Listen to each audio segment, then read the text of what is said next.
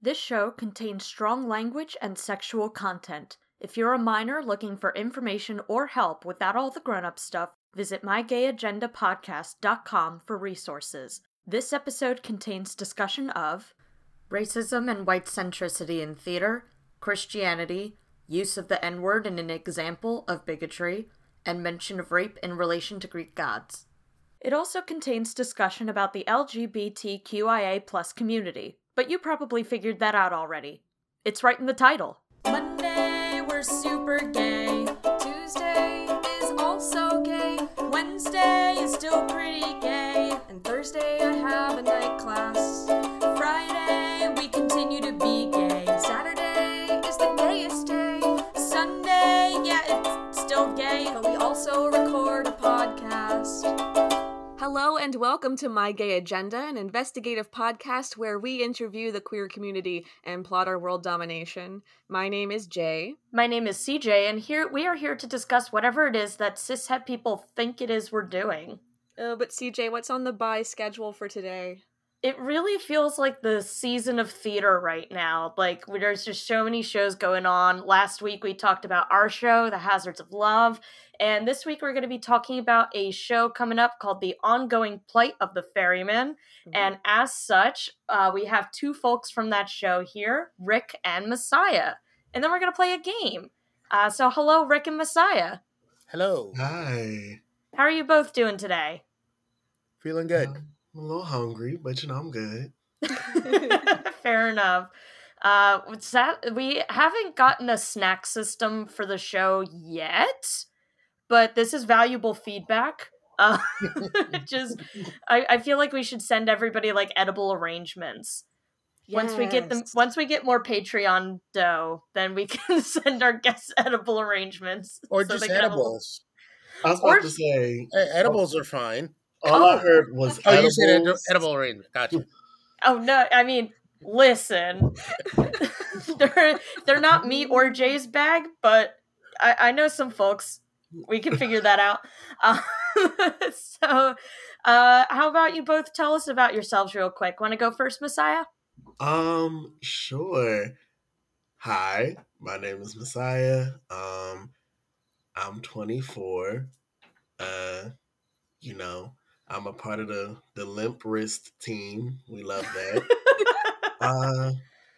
I am a theater artist. I've been doing musical theater since I was like 16. I also work as a home health aide, and I'm an after-school teacher too, so I do a lot. Yay. That's all I can think of to say about me right now. Cool. Yeah, it sounds like you're following the ongoing theater artist tradition of having 76 different jobs. Mm-hmm. Yeah. I'm always like, yeah, I'm a theater artist. Also, I work at a retail store, and also I work at a medical center. You know. I mean, because when you do theater, you're used to doing like 12,000 things all at once. So, I mean, like, why not? Why not? Yeah. Trained multitaskers. Exactly. How about you, Rick? Rick Lewis. I'm a theatrical professional. I'm a lot older. I think if you took all of your ages and put them together, you're probably close to how old I am. All right. So being a little further up the road, like I used to do the I have 17 jobs thing. Now, very fortunate, I get to do theater. And I get to make art, and that's kind of what I do. I'm really excited about that. I'm a product of Philadelphia. I grew up at the north end of Broad Street. Went to Philadelphia Public Schools. I was in the Philadelphia Boys Choir. Started doing professional theater in Philly in like 94 or 95. And have really just sort of tried to get to a point where I can write musicals that don't suck. All right. That was my objective when I got involved in theater, was to learn how to write musicals that don't suck. I think I got one. So, is that not simply the dream? It is the dream, but so many people... Anyway, no, I'll leave it alone. You're about to spill real quick. Right. We are not 5 minutes in. I love the Okay. energy. Here we go. But yeah, I've been a part of the Philly theater community in varying aspects. Everything from being a trust monkey to a cable wrapper to a box pusher to a designer and now director and producer. So I've kind of worn all of the hats at some point in time. And I'm really just kind of glad to be in the position that I'm in at this time as we're kind of re-emerging as a theater community. Awesome. I That's love wonderful. that. Yeah. So speaking of musicals that don't suck, you two are here to discuss the ongoing plight of the ferryman. Want to tell us a little about the show? Sure. It's a show mostly about coming to grips with who you are and being okay in your own skin. I wrote it originally in 2015, and it's grown since I wrote it. But it's loosely based on the legend of the ferryman who ferries souls to the other side after death. And the angel of death who brings the souls understands that death is a part of life, but the ferryman is bored and dissatisfied and decides that they don't want to do it anymore.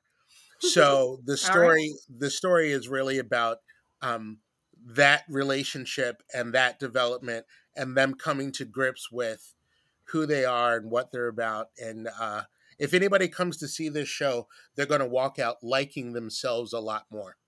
Ooh, that's wonderful. I love that. What a pitch. Messiah, what role do you play in this show? I am the Reverend Dr. Rufus King Blackshear.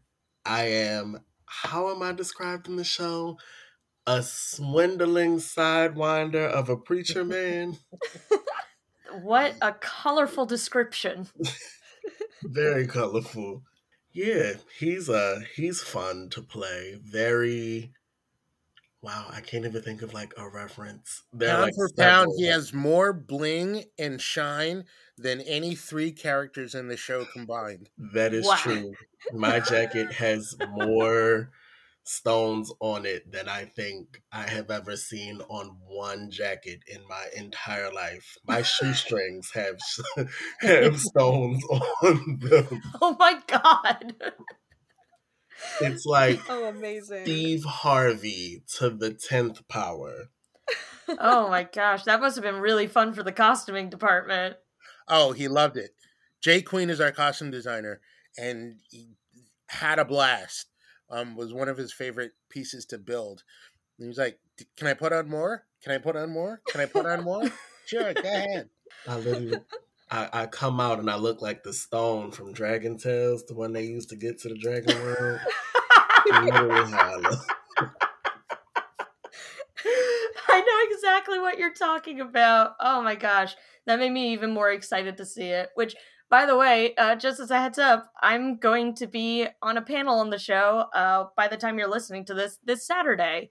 Because it's going to be a Pride Night. Rick, do you want to talk about what that entails a little bit? Yeah, so part of what is important for us is, instead of just talking about diversity and inclusion, is to actually have some people involved in the community who are frontline, elbows deep in creating diversity, equity, and inclusion. So on October 9th, we're having what is our Pride Night. Between the two shows, because we have a 3 o'clock matinee and a 7 o'clock show. So between the two shows, we're hosting a panel where we have the topic of the panel is something along the lines of, I think the title is Here and Queer. And the topic itself is whether or not inclusion in the arts is an honest thing or whether it's just lip service. And so we have some people from the community who are artists like CJ and some other folks who are going to be coming, and along with some activist folks from the community, like people from Serve. I can't remember off the top of the head everybody else that's coming, which is a really bad producer thing of me. But bad for me. I should know all this. I should have this all ready to spiel. You have a lot going on this week. A little bit, thank you. Yeah, but the point of the panel is to actually have a discussion with people who are on both sides of the inclusion in the arts conversation. And by both sides, I mean um, the folks who are fighting to have inclusion, the folks who are working to build inclusion in just our everyday community overall, and talking about how the work that goes into inclusion really affects the lives of the people for whom it's meant. There's lots of lip service. There's been lots of lip service, especially when we first went into lockdown, about making more spaces and about creating more room. And then it seemed as we began to come out of lockdown that there was a lot of backpedaling and a lot of backtracking and a lot of, well, we have to let those other folks who were in line already back at the table first. And so a lot of what this panel is about is talking about how much of the inclusion talk is real, what we can do to make it real, and how we can move forward to making a more harmonious society overall. That's, yeah, absolutely. Like, is it cheating to ask both of you what your answers to that question would be, as I don't know what your participation in the panel is? Because I'm interested to hear what your answers. Neither of us are participating in the panel, oddly enough. I did find the list of who is on the panel. C.J. Higgins, Nash. Dee Belafonte from Garden State Equality, Derek Jones from the Philadelphia Gay Men's Chorus, Joanna Durazi from Services Empowering the Rights of Victims, SERV, which is a social service organization. Those are our panelists. But to answer your question, wait, ask the question again? I'm sorry. It just the panel's main discussion seems to be like, what, if anything, like the theater world is doing toward diversity, inclusion, and equity. I would be interested to hear both of your thoughts on that. You want to go first, Messiah? You can go ahead. All right. So when we started putting this show together, I was very intentional about some of the people that I reached out to. Being involved in the Philadelphia theater community for a while, it was very obvious to me that there were lots of talented people from any and all backgrounds, but not always,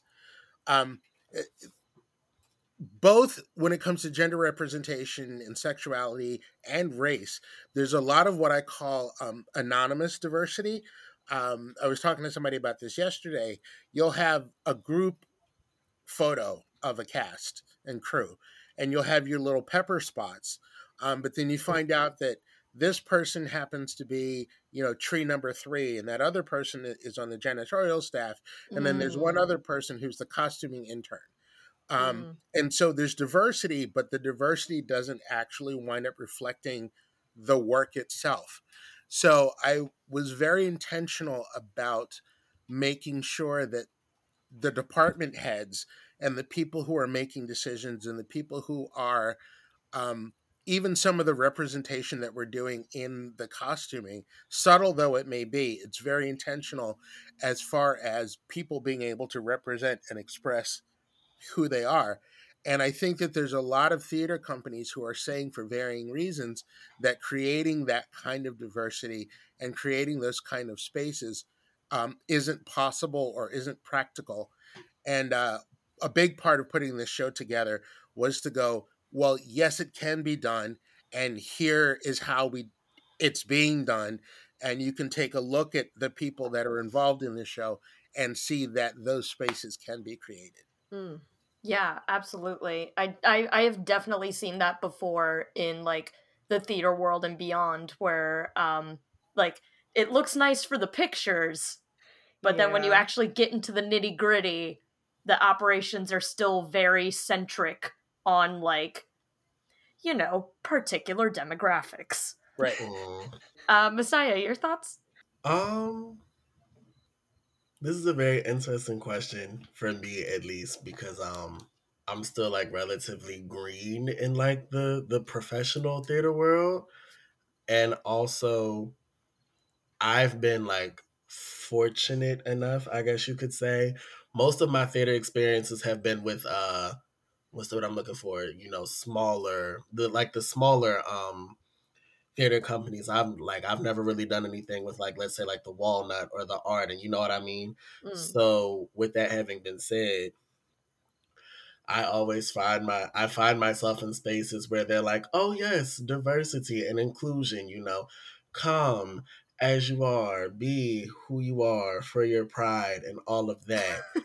But then like also very interestingly, I find there's not a lot of like queer roles out in these areas.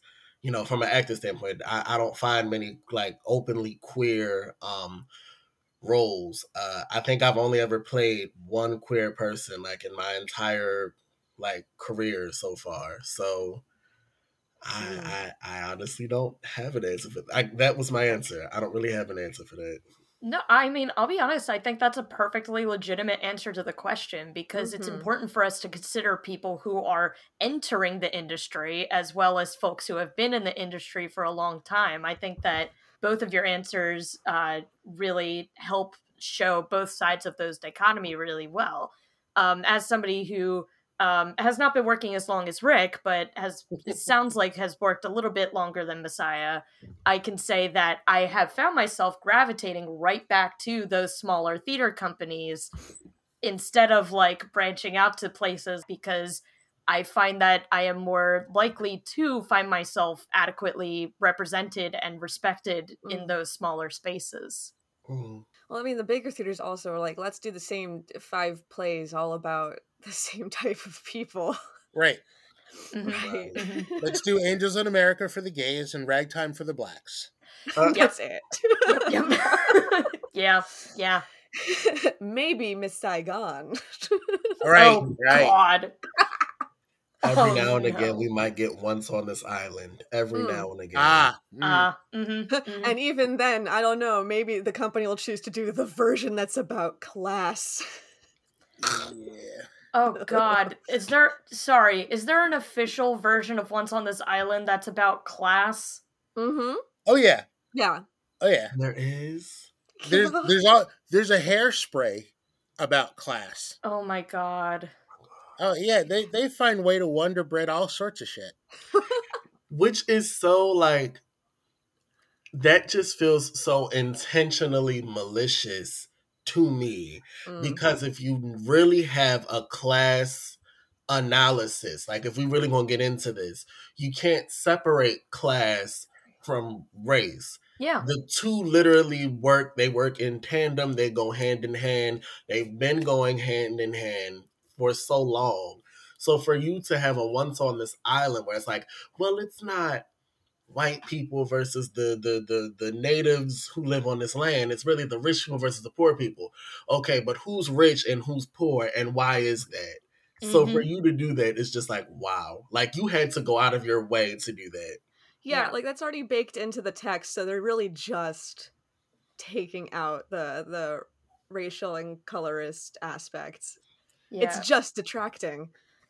And especially sorry, go ahead. No, I was gonna say it's not like there aren't enough pieces. There's not enough shows already that are, you know, straight white leaning. So it's like, why did it bothers me when they have to go and take things as though there's not enough material for them to work with. It's like, okay, if you don't have people of color or queer people or people that fit the demographics of the way the show was written, then don't do that fucking show. Go pick any one of the other 1,000 shows that you could do that would fit what you have. I'm gonna say one of the things that I like about the characters in the show is thinking about when Messiah was talking about what he's doing as far as this character, because Messiah still looks absolutely beautiful, and like I said, is the most sort of over the top character sort in the show. There's like the character just kind of exists as themselves. Like the character isn't written in any particular way. There's 18 characters in the show. Only 4 of them are gender specific. And it's cool that a lot of the characters, their representation comes from the performer and who the performers are and how the performers are. And the characters just exist in their identity without their identity having to be a, quote, thing, unquote. Right. That's awesome. Yeah, because I see so many casting calls for shows where they have like the character breakdown and it's like, this character, female, and like none of the character description has to do with them being a woman, and I'm like, okay, was there no room for like imagine it? And it's tough too, particularly as a trans performer, because it's like, I can play a woman, but are you looking for a female performer, or are you looking for someone to play a female character? Ooh, Correct. yeah. Absolutely. Because I am not a female performer, but I can certainly play a female character. That's fine, but you need to be specific and like intentional with that. And I feel like a lot of like writers and directors are not. So I'm really glad to hear this about the ongoing plight. I'm not gonna lie to you. This is the first time I think I've ever actively thought about that. But like what Rick said is really, really true. When you read like the script, a lot of times, especially like for the three main characters who we spend most of our time with, you really, I was like their gender is not necessarily made like crystal cut clear. And it really works for the show because it really does give like watching the lead, right? It really gives them like the space to just like be themselves, as the character, but just like really like live as themselves and do what they know how to do and like shine the best way they know how to shine without being constricted and confined to being like, oh, but I have to be a man, or oh, but I have to be a woman. You know what I mean? Right. Yeah, absolutely. I tried. Well, so switching gears, what is something that you would like to tell cishet people for the very last time, and then you never have to hear about it again? It sounds like on Messiah's end, you're speaking as a queer person, and Rick, you will be advising fellow allies. So let's go with Messiah first. This is coming up more and more often in my life.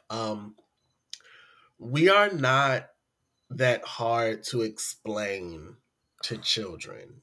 With the rise of Lil Nas X, which as a Black queer person is something I never thought I would see in my life.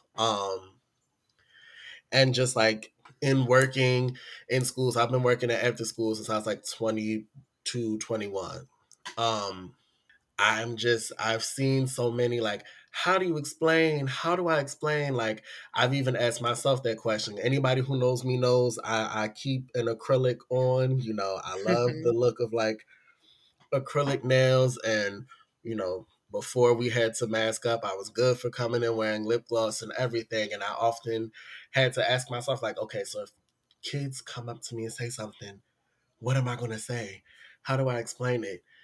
And child, I'll walk in there with these acrylic nails and the kids are like, "Ooh, I like your nails."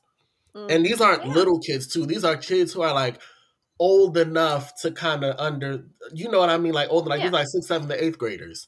So they're like, "Oh, I like your nails. I can't wait till I'm old enough to get my nails done like that." And I really don't have too many issues. They really don't receive me weird. They're really nothing like that. So when y'all make this big old fuss about, oh, well, you're going to confuse the kids. They're not going to know. They're not going to this. They're not going to that. No, you're confused. You don't want to do this. You don't want to do that. You have issues with accepting people and with accepting the fact that like trans and queer people exist, period, point blank. That's your problem. But don't put that on the kids because I promise you, they don't care that much. Yeah, yes, absolutely. I absolutely 100% agree with everything you're saying. I, at work, had the weirdest experience where I was like I'm working in a store, so like I'm walking around making sure that everything's all tidy on the shelves, and then I noticed that someone left a pamphlet behind, like one of those like accept Jesus into your life pamphlet type situations, and like whatever, I've seen them before, not a big deal. I just go ahead and pick it up because, you know, we're not selling it. But the cover of it was just absolutely like bloody, violent, like very difficult to look at as a 28-year-old depiction of Christ on the cross. And like, I was raised as a Christian. I'm not like unfamiliar with imagery like that, but it was like particularly violent looking. And I find it odd that the same, like, it's not like, it's not every Christian is homophobic and not every homophobe is a Christian, but like a lot of times you see an overlap with the people who are saying things like, won't we please think of the children, then are fine just leaving this out in the middle of a store for kids to like come across on a Saturday afternoon. Right. I'm like, you're fine with difficult things for children to interact with as long as it's not gay. Right. Mm-hmm. The whataboutisms when it comes to children, I mean, across the board, you know what I mean, are so it's like if it wasn't so violent and if lives weren't at stake, it would almost be laughable, the hypocrisy, right? Yeah. What about the children? But we won't fund their schools. What about the children? But we won't give the people who had to carry them for 9 months like decent amount of time to leave from work to like raise them. You know what I mean? What about the children? But we're not paying livable wages. What about the children? But you know, gun violence, it has this city in a chokehold and we're not addressing the real issues of it. You know, what about the children? But we're not giving the people who have to carry them the right to terminate pregnancies. You know what I mean? It's just the whataboutisms kill me, to say the least. Absolutely. Yeah. It's a very intentional hypocrisy. Yeah, you know, I work with kids too, and in my experience, they don't care very much that I'm not a boy or a girl. They're usually much more preoccupied with like school shootings and climate change and Roblox. Right, yeah. Roblox and Minecraft. Yeah. Oh, it's a Minecraft thing. Okay, got it. I thought you were saying roadblocks, like traffic. Yeah, no. And I was like, I'm old, and even I caught that one. What the hell? I don't know. Like, it's partial. Like, I'm dealing with an ear infection right now, so some stuff I can't super hear. But otherwise, like, I am not privy to the Minecraft world at all, even a little. But in any case, yeah, I absolutely fully agree with you, Messiah. Rick, what would you like to tell fellow cishet people?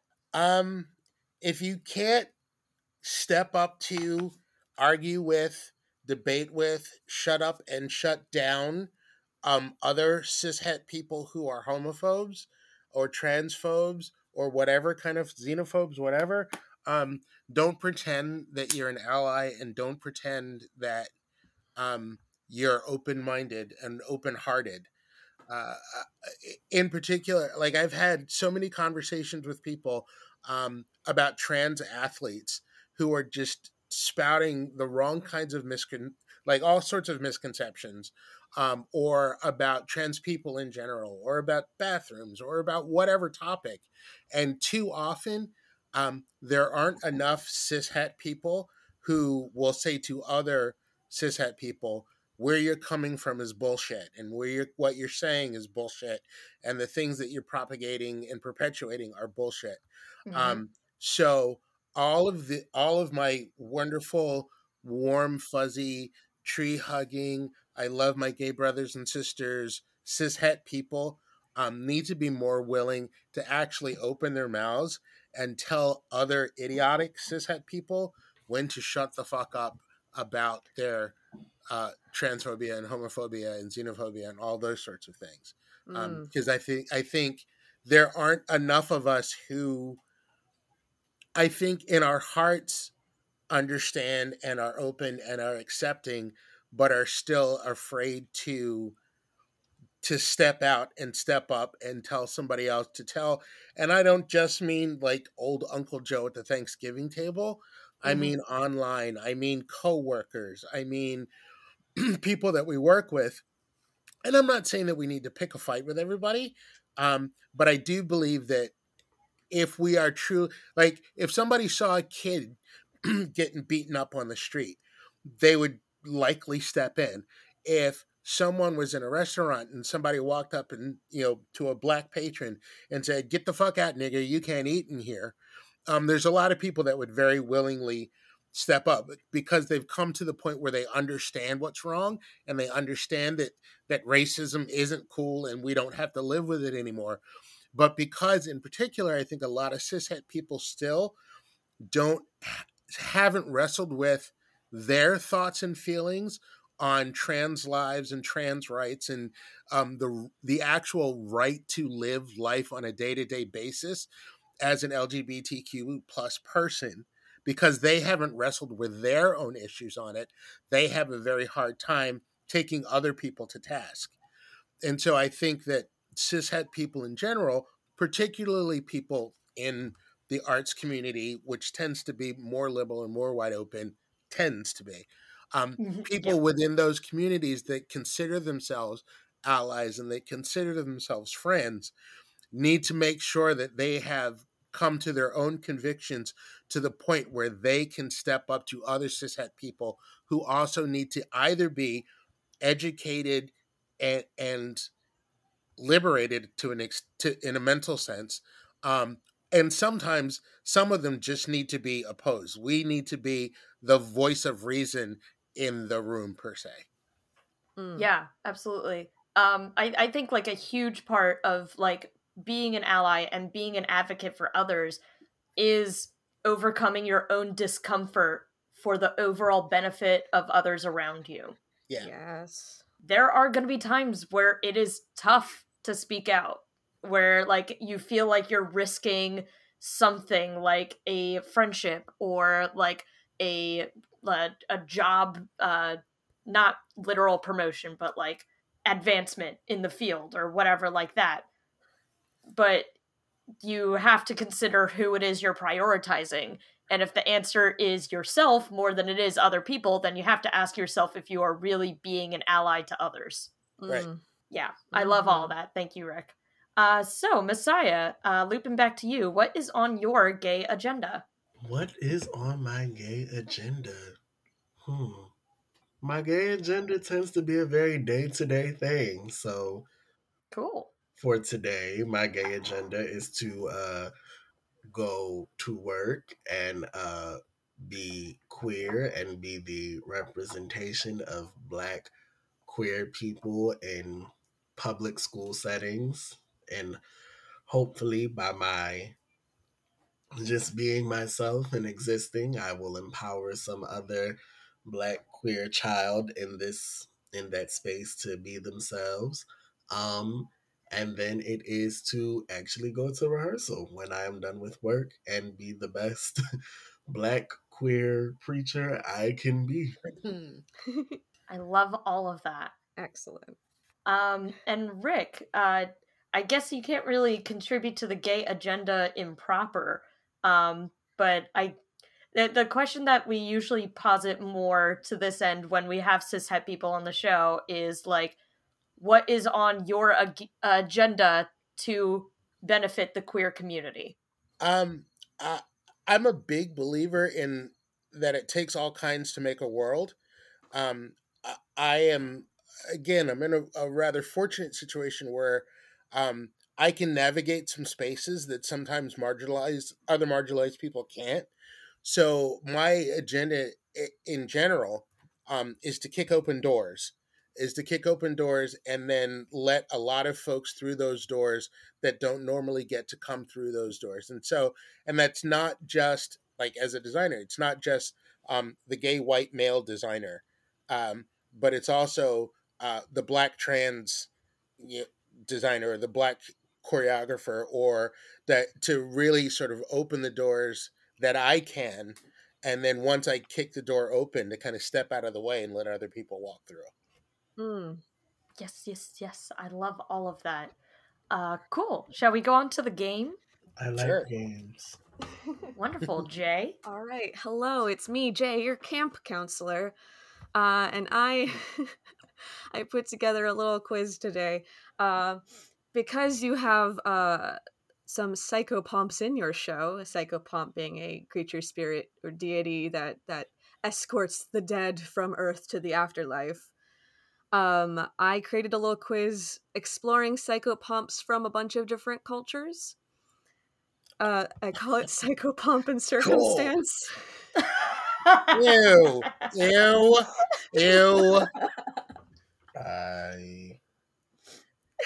Even the dad doesn't like the dad joke. Go ahead.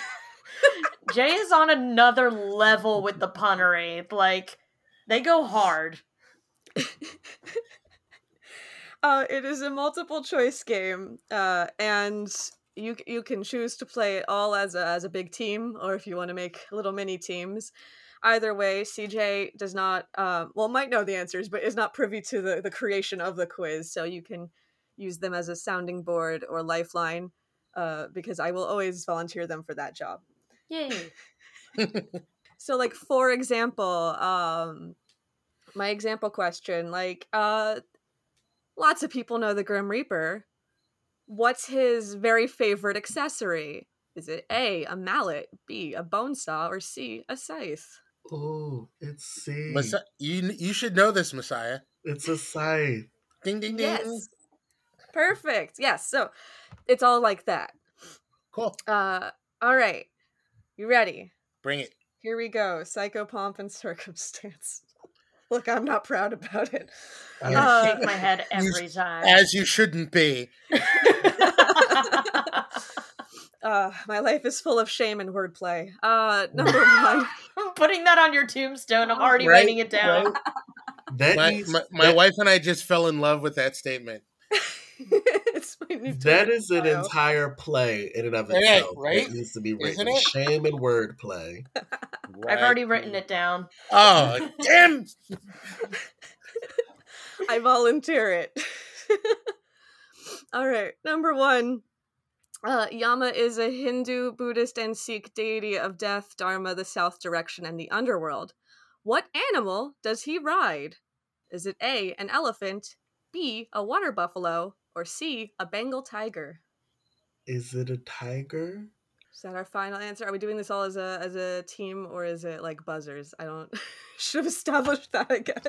I would also go with tiger, but only because I couldn't think of a theatrical producer's name that would be acceptable. So I'll go with tiger. I'm sorry. The answer is water buffalo. Oh. Water buffalo. I see. I know a lot of producers who are like water buffaloes. An animal I will always associate with Veggie Tales, thanks to my childhood. Yeah, absolutely. Everybody has water buffalo. I use fast and minus. So what it comes from, I don't know. Anyway, yeah. Yeah. Little known fact, that song is actually about Yama, the deity of death. I'm getting all of my information, by the way, from Wikipedia, so please, listeners, if I get anything wrong, feel free to yell at me on social media. Your privatized social media. Look, they can yell at me through. They could be like, "Hey, my gay agenda Twitter, tell Jen to shut up." That's true. At Gay Agenda Cast, Jay, come on. That'll be the tweet. Anyway. Yeah. All right, number two. Inpu, or might be known as Anubis, his Greek name, is the ancient Egyptian god of death, mummification, embalming, the afterlife, etc., etc. And he would decide who would ascend to a heavenly existence and who would be eaten by an alligator deity. What did he weigh your heart against to find this verdict? I know this one. Oh, go ahead. A feather. Yes. Apparently the feather represents truth, is what I learned. Sure. Have you ever known a feather to lie? I've known a heather Checkmate. to lie. Does that count? Feather. God damn it. I was, like, when you were talking about souls getting eaten by the alligator deity, I was sort of hoping it just stopped at your soul gets eaten by an alligator. Like they just like had alligator, like a regular Earth alligator that they just were like, all right, you're done. No, she's sacred, but she's just a big alligator, so. I love that for her. I love my new girlfriend. All right, number 3. Valkyries, the female warriors of Norse legend, chose who died in battle and who would live, and those who died who would go to Valhalla. What do they also deliver to those dwelling in Valhalla? Is it A, an endless feast of meat, B, trophies from their past victories, or C, booze? Vegan hummus and goat cheese. Is it knowing as much as I know about Norse culture, which is nothing, I'm gonna go with trophies. That sounds like something they would do. I'm gonna go with booze. It is booze. Yeah, man. I think the Valkyries they do lots, so I know they're not just delivering mead to ghost warriors, but I still feel like they could be doing better. All right. I mean, once you die, you don't need food. Right, just you might as well. mead. It's party time. So bring the hooch. Yeah, Valhalla is just an endless party until the end of the world, which, as far as afterlives go, pretty sweet. Right. All right, our next question. The association between the Greek god Hermes and the underworld is related to his function as a god of boundaries, like the boundary between life and death. But he is considered a psychopomp, helping guide the souls of the deceased to the afterlife. His image was commonly depicted on gravestones in classical Greece, and he often had a specific symbol associated with him in his role as a psychopomp. Was it A, a coin, B, a dick, or C, a snake? I think I know this one only because of Hades Town, but I'm gonna let Rick and Messiah try to guess first. I'm pretty sure it's C, but that's the least fun of all the answers. Unless he was a brother, because then snake and dick kind of might fit. Not that I'm perpetuating stereotypes or anything, but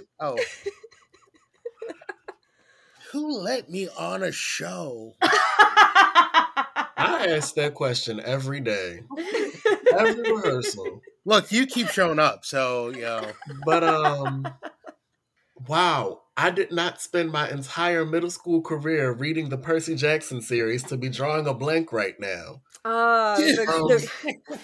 The reading about Greek gods to being queer pipeline.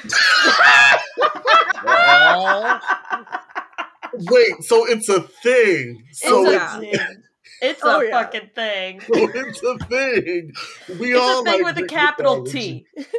Okay, good to know. I think it was a snake, though. I guess I accidentally made this a bit of a trick. Snakes, Hermes does have the staff with the snake-like stuff on it, which is the medical symbol. But in his role as, like, the boundary between life and death... Can I guess? Yes, you may guess, CJ. Is it a coin? No, it's a phallus. What? Gotta love classical Greece. That's what I said. So that's not in Hades Town. Yeah, well, it was a whole thing of, like, boundaries between life and death and fertility as a cycle, I guess. Seems like a great excuse to carve dicks into gravestones. Yeah, that seems more like a thing I'd say if I wanted to carve dicks into gravestones. The more I learn. Right. I was telling CJ, I'm like, if nothing else, today's game is very educational. Yeah, you were right. All right, I've got 4 more for you. All right. Xochitl was an Aztec god of fire and lightning. He was commonly depicted as a dog-headed man and was a soul guide for the dead. What real-life animal was named after him? A, a shadfly, B, a stoat, or C, an axolotl? I'm gonna go with C. That is correct. Woo. I paused because you said real life and then real life animals and then said things that sound like Harry Potter spells. So I That didn't is really fair. know what to do. That is fair. No, axolotl. Well, so like Xolotl's name is spelled like the end of axolotl. It just turns out we're saying axolotl in a real anglicized way. Right. Ain't that how it goes? Mm-hmm. Y'all do what y'all do. It's true. Oh, poor armadillos. Oh boy. Next up, Marana is a pagan Slavic goddess. She has a million names, so I'm just going with Marana because that's the one I saw most. She's associated with seasonal rites based on the idea of death and rebirth of nature. At spring equinox, what do you do with a Marana doll to celebrate? Do you A, throw it in a lake, B, bury it in the woods, or C, hide it in your neighbor's yard? See, I was thinking, I'm like, that throw it in a lake seems pretty morbid. They're all morbid. So I don't have any good guesses here. And I'm really trying to not respond like a 12-year-old. But It worked last time. yeah, see? So what are the choices again? Throw it in a lake, Mm-hmm. bury it in the woods, hide it in your neighbor's yard. That sounds like a to-do Mhm. list to me. Right? Like, yeah, right. It's chronological, really. Yeah. If it floats back to the surface, you bury it in the woods. If it comes back to you, you put it in. Right. So I'm gonna go with bury it in the woods. I'm gonna go with hide it in the neighbor's yard. It is, in fact, throwing it in a lake. Sure. Really? Sometimes you set it on fire first. Why not? You know what? Why not? Total ignorance question. Is Freya one of the names, or is that a completely No. different entity? I believe she's separate. Marana's Okay. other names all mostly start with M. Okay, cool. Just checking. All right, final two. Santa Muerte is a cult image, female deity, and folk saint in Mexican neo-paganism and folk Catholicism, which are my two favorite music genres. She's a personification of death, and she's associated with healing, protection, and safe delivery to the afterlife by her devotees. This one's a little tricky because I'm going to say which of these is not a nickname that her followers have for her. So only one of these is not real. Is it A, Mama Bones, B, White Lady, or C- Now hold on. C, Lady of the Shadows? Oh shit! You might as well have said B, Karen. Right? Because something about White Lady being a potential nickname for the Aztec, like, Well. goddess or deity of death. If it is helpful, and I mean this applies to all of them, I would say she is a skeleton. I'm gonna say Mama Bones is not it. I'm going to go with. It was Mama Bones, White Lady. What was the last one? Lady of the Shadows. I'm actually going to go with Lady of the Shadows. Well, congrats, Rick. Mama Bones was the fake one that Dang. I made up. She is known as many things, two of which are Lady of the Shadows or the White Lady. Or no, Yeah, sorry, it was the yeah. White Girl and just White Lady. Even the Aztecs do La Puta Blanca. See, we know. All right, and our final one. And this is who I think of when I think of psychopomps. In the African diasporic religion of Haitian Vodou, Papa Gede is a psychopomp who waits at the crossroads to take souls into the afterlife. What are two of Papa Gede's favorite things? Is it A, apples and cheap cigars, B, sweet potatoes and high-end bourbon, or C, mangoes and gifts of coffee? Oh, It's tough because I like a That's lot of these. tricky. Yes. Okay. But Saved it for last. I'm trying to think what's the word I'm looking for? Geographically. Right. Like what would they have had in Haiti. And I'm realizing I don't know shit. I So will say, unfortunately, all of these are available in Haiti. Right, what true and it also Rosemary? gets tricky because there's like the whole Baba Legba thing, and so I've done just enough digging for it to be. I'm gonna go with apples and cigars. I'm gonna go with mangoes and gifts of coffee. It is apples and cheap cigars. They specified cheap, and that's what I love about I also love that Once on This Island came up. Because Yeah. Papa Gay Day is again who I think of when I think of a Psychopomp. All right, thank you so much for playing Psychopomp in Circumstance. I think y'all handily kicked this quiz's butt. Here's a little round of applause. Yay. Yay! Good job. Thank you both so much for being on the show. You want to go ahead and tell the folks at home how they can watch the ongoing plight of the ferryman? Yes, come see the ongoing plight of the ferryman. Runs every weekend at Plays and Players Theater, which is 1714 Delancey Place in Center City, right off of Rittenhouse Square.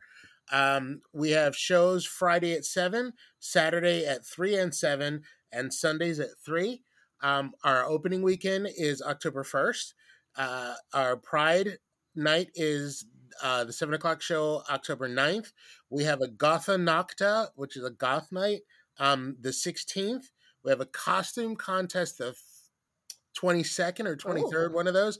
And then we close on Halloween. And on Halloween night, we're having a Dragon Burlesque show as a closing night party. So all sorts of neat things that you can buy. If you go to Stageworks, that's with an S, X, STAGWORKX.com. You can find out all the details about the show, and you can buy tickets there. Or find one of our posters. Check us out on Facebook and Instagram. We have a QR code that will take you right there. Yes. We'll also put those links in the description of this episode as well, so you can go ahead and just find them there. And again, I'm going to be at the matinee on October 9th and on the panel. So I don't know, if you have a vested interest in seeing me in person, you can catch me there. Man, I keep wanting to tell you to plug your social stuff, Jay, but I guess we're still on hiatus there. If you want to yell at me on social media, you can do it through the My Gay Agenda stuff. Great, so I'll tell you how to get to the My Gay Agenda stuff, and you can yell at Jay through any one of those. You can find us on Apple Podcasts, Spotify, Stitcher, and many other podcatchers, whichever is your flavor of choice.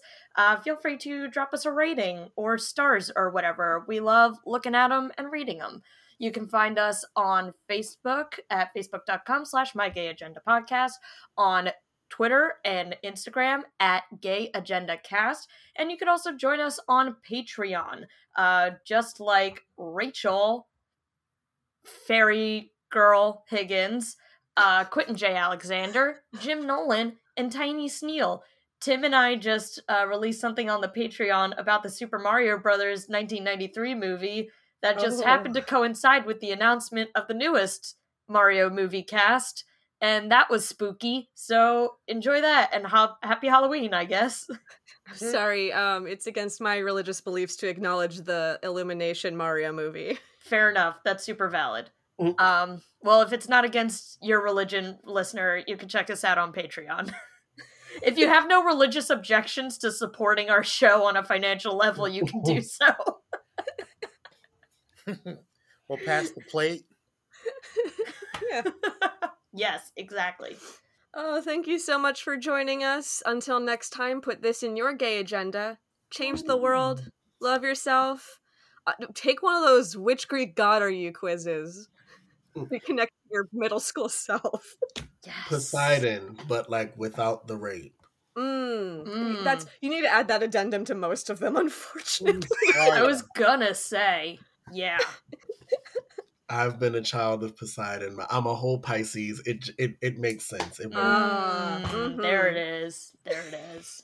Am I a cliche if I say Dionysus? I mean, I was gonna say Dionysus too, so yes. I feel like I feel like we'd have to combine to be one Dionysus, as I'm the wine drinker of the two of us. True. But I feel like we both have the energies abounding. You're the wine drinker, and I'm the one who goes mad and tears men apart in the moonlight. Yeah. And that's our gay agenda. That's our gay agenda. That's our gay agenda. We just want to exist.